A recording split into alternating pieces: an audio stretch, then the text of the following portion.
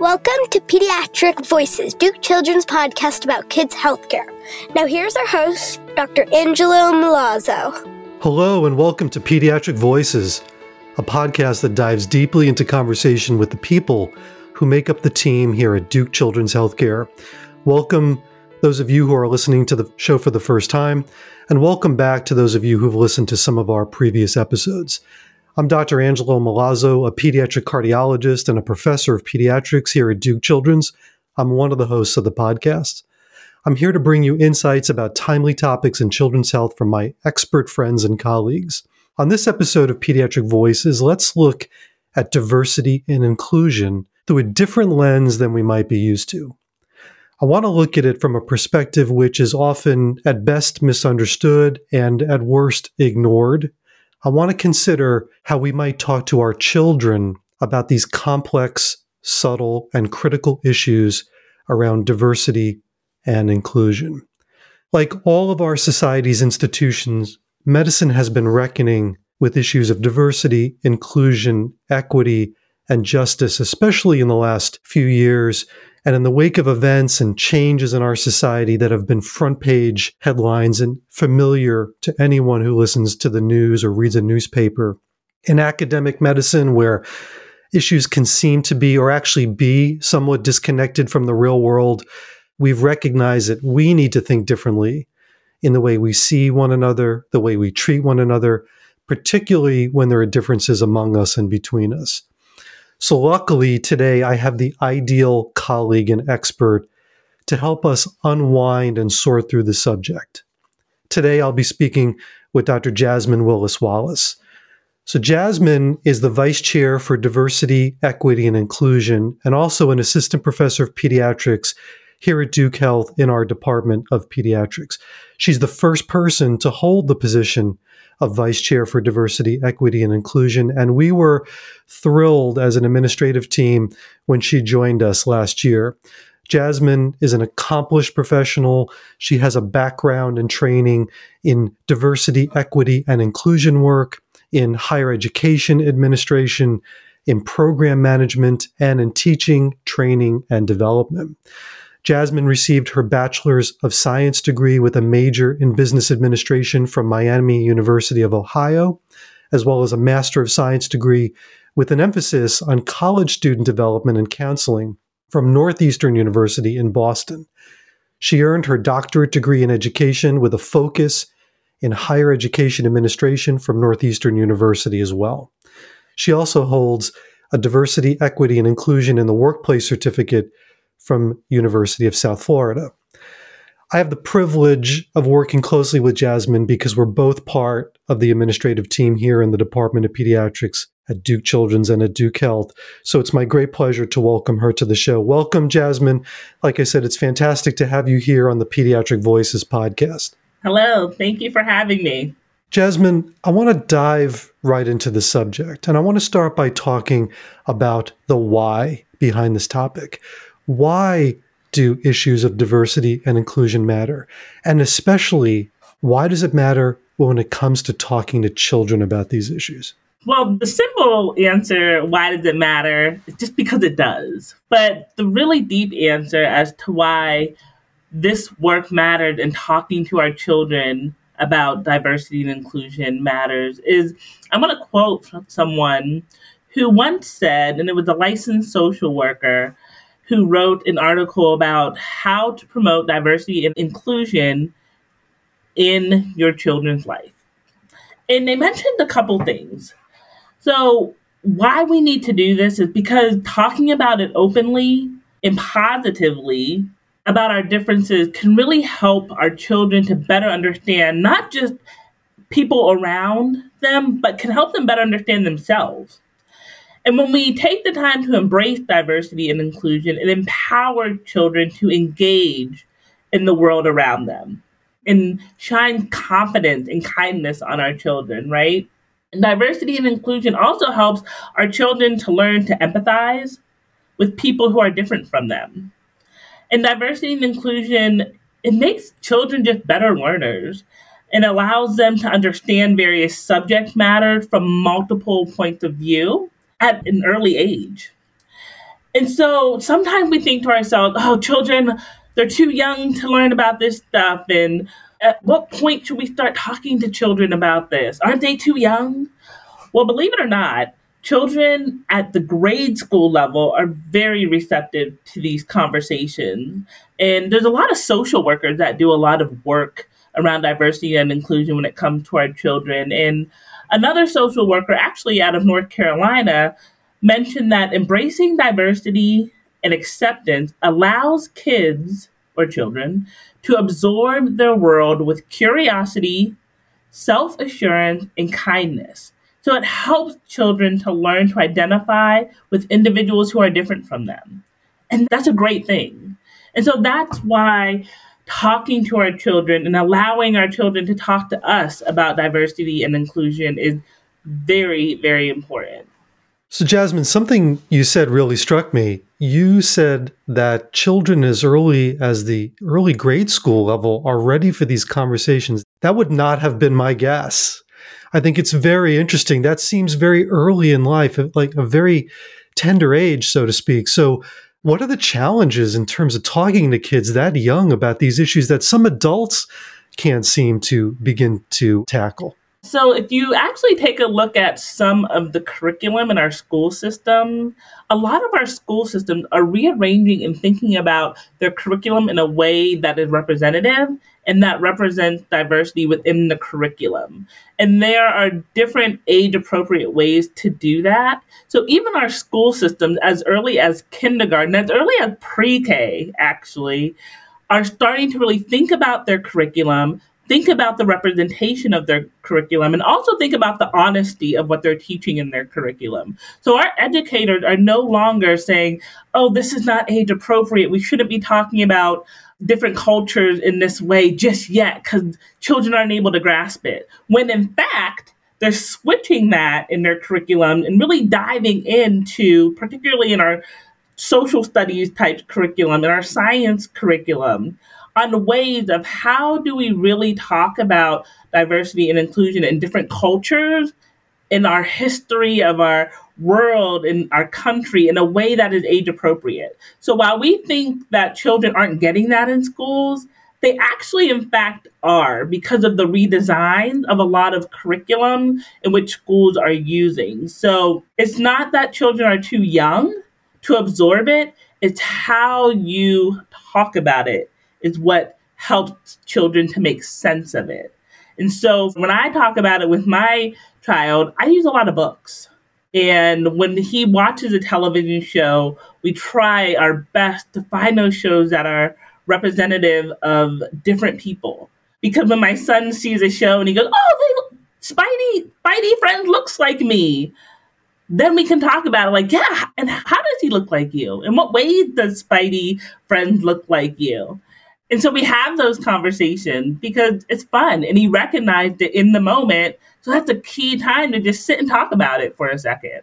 So Jasmine, you mentioned teachers and the role that they play in initiating these discussions with children. And that makes all the sense in the world. Children are exposed to teachers, for a significant part of those key developmental stages, particularly in the early school age years. And then you talked about yourself. So obviously parents are there all the time, have a huge opportunity to engage in these conversations with kids. What about the other people that come in and out of our children's lives? What about coaches? What about librarians? What about members of the public? What about other family members? Are these people also poised to initiate or to engage in these conversations? Or does it vary depending on the relationship with the child? I wouldn't say that people have to be poised to have this conversation because sometimes it really stems out of your own lived experiences and where the conversation comes from. And so when we think about, well, how do I even approach? What do I need to do for myself to be prepared to think about having a conversation about diversity and inclusion with my child? I want you to think about it in a few ways. So starting with yourself and doing that self-check. So taking some time to recognize your own biases, because that's important, right? Because how we have conversation with children is also influenced by the biases that we have. Recognize any discomfort that you might have when it comes to talking about these different topics. Because I always like to challenge people and say that sometimes when you're having these conversations, your child is going to say something. I mean, 4-year-old, 5-year-old, they're just going to say it, and that is okay. And we have to be okay to get a little uncomfortable in our comfortable environment when we talk about these different subjects. And think about the message that you're sending through your words and actions. So I go back to this idea of it's how. It's not necessarily just talking to our children, but it's how we talk to our children. And I really urge parents and guardians and teachers and pediatricians and everyone that works with children to really think about yourself and doing that self-check so that you have a full understanding of how you're coming into the space to talk to that child about a different topic that they may have brought up. And then I also urge adults, parents, guardians, everyone, to really teach the value of diversity. Teach why it is important. Teach why it's a joy to be in a classroom of diverse individuals. So another professional counselor had mentioned that the lesson that kids need to grasp is that different from does not equal less than. So if we come into the conversation with this idea that different from, or learning about a different culture, or learning about a different ability, learning about a different language, it's about not saying, oh, they're different and it's less than, but saying it's different and it's great. And that's how we engage children to be able to look through the lens of greatness when they're thinking about difference, rather than looking through the lens of, oh, this person is different. This person is different. Is that okay? It is great. And I think it's about how we approach.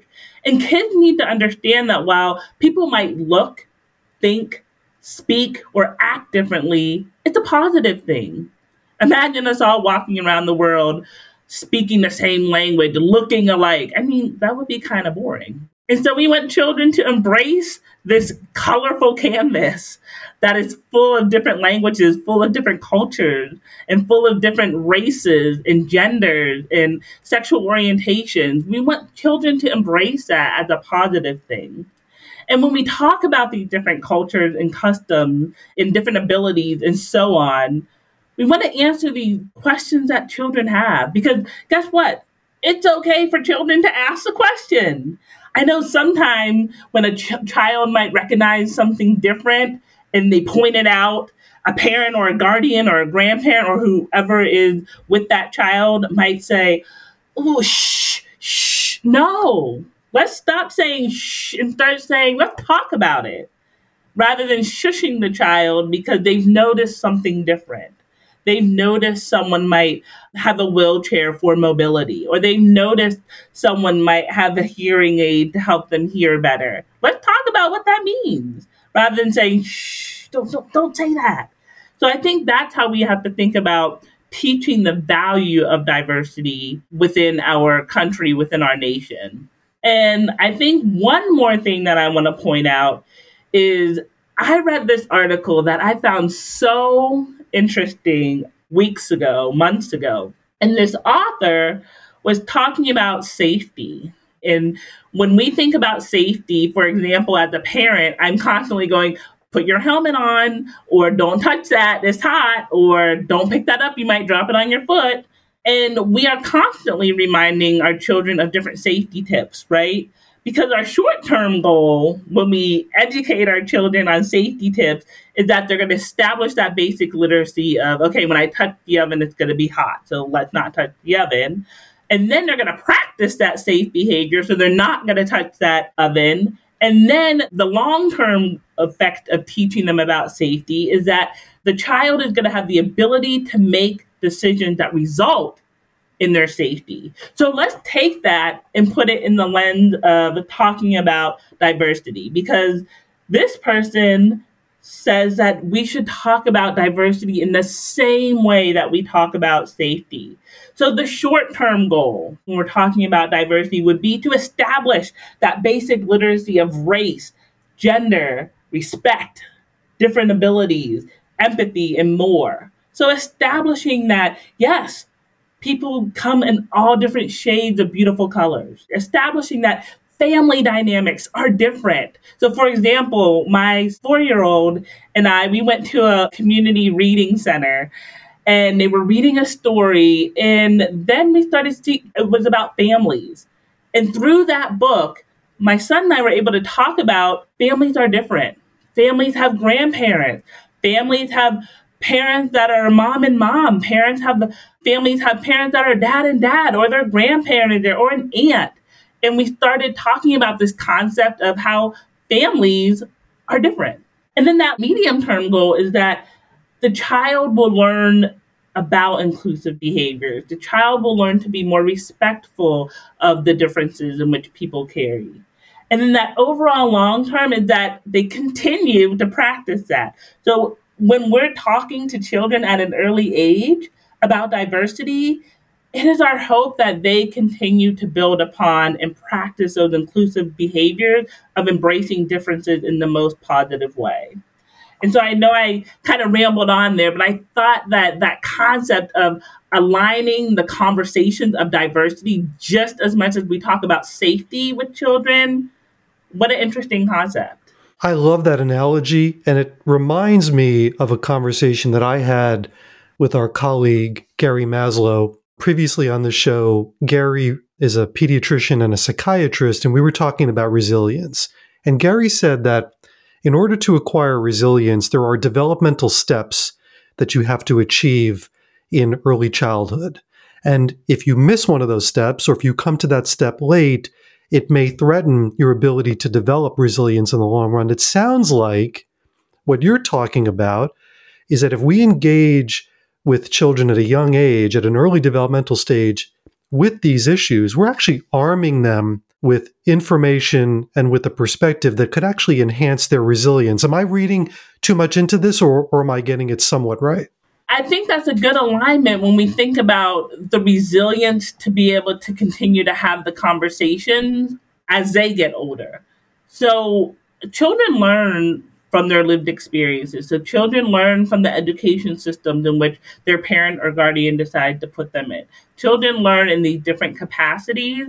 And so for me, I think building that resilience, just like we build the resilience for the child to know that if they're going to ride their bike, please put your helmet on, and we continue to practice that all the time. Why not continue to have the conversation so that children can begin to build the resilience of understanding that diversity is a positive thing? It's not this negative concept that sometimes is tagged to diversity, but rather the diversity of individuals helps you to grow, helps you to learn, and helps you to be that much of a better person than you already are.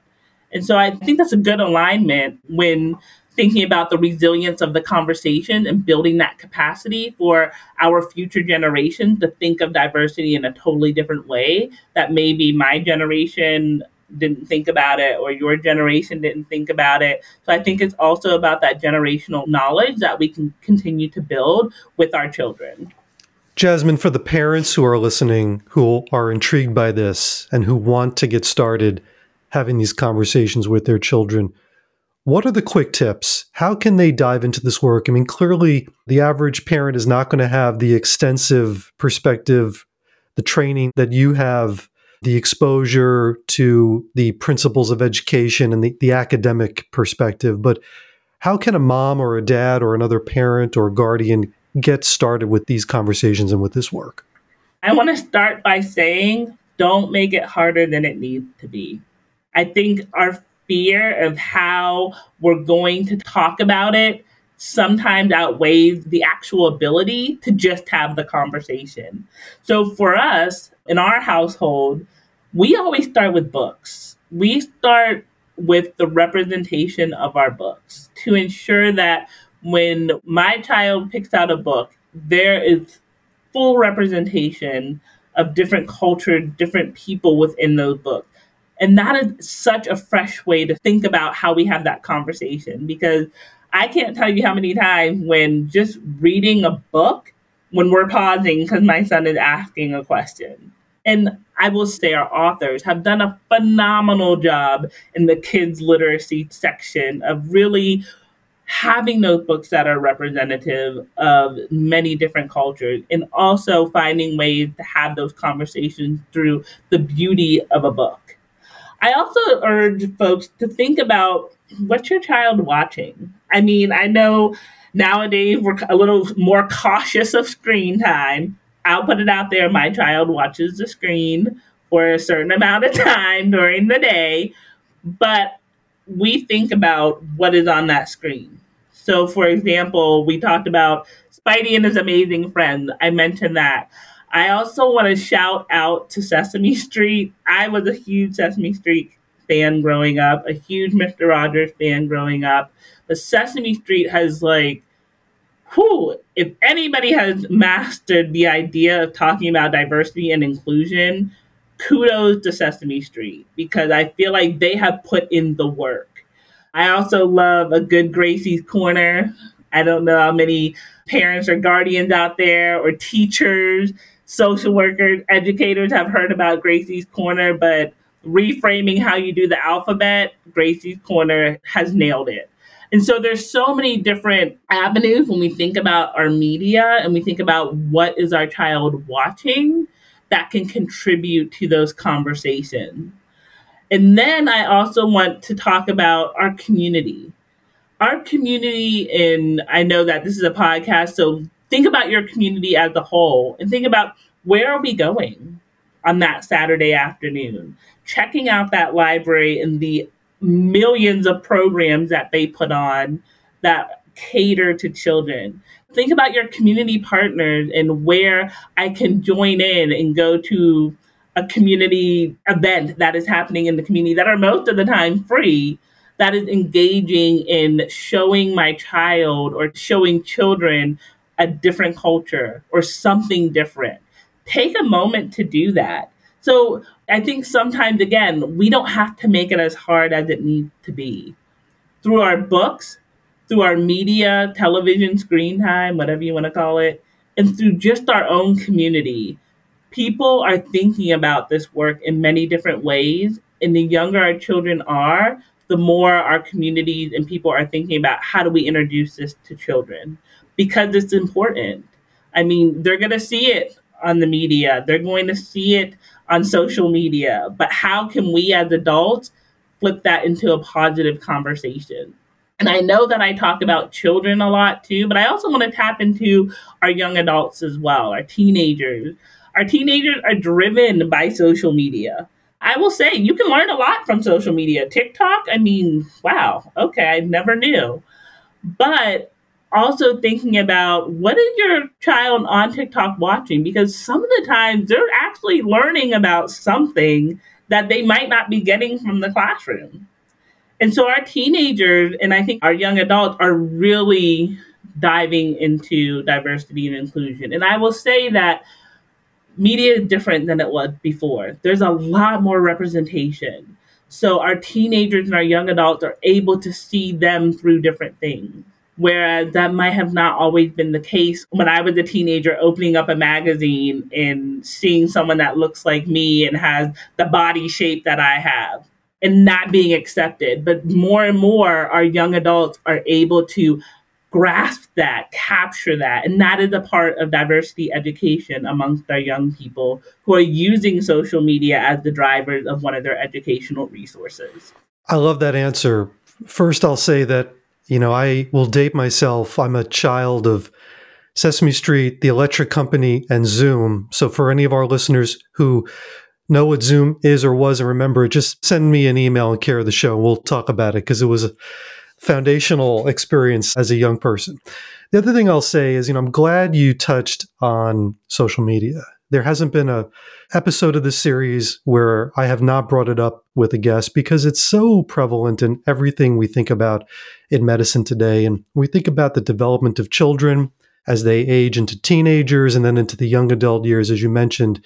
That influence of social media just gets compounded over and over again. And I love the optimism you bring to it, because for so many people today, their first reaction is that social media is not necessarily a force for good.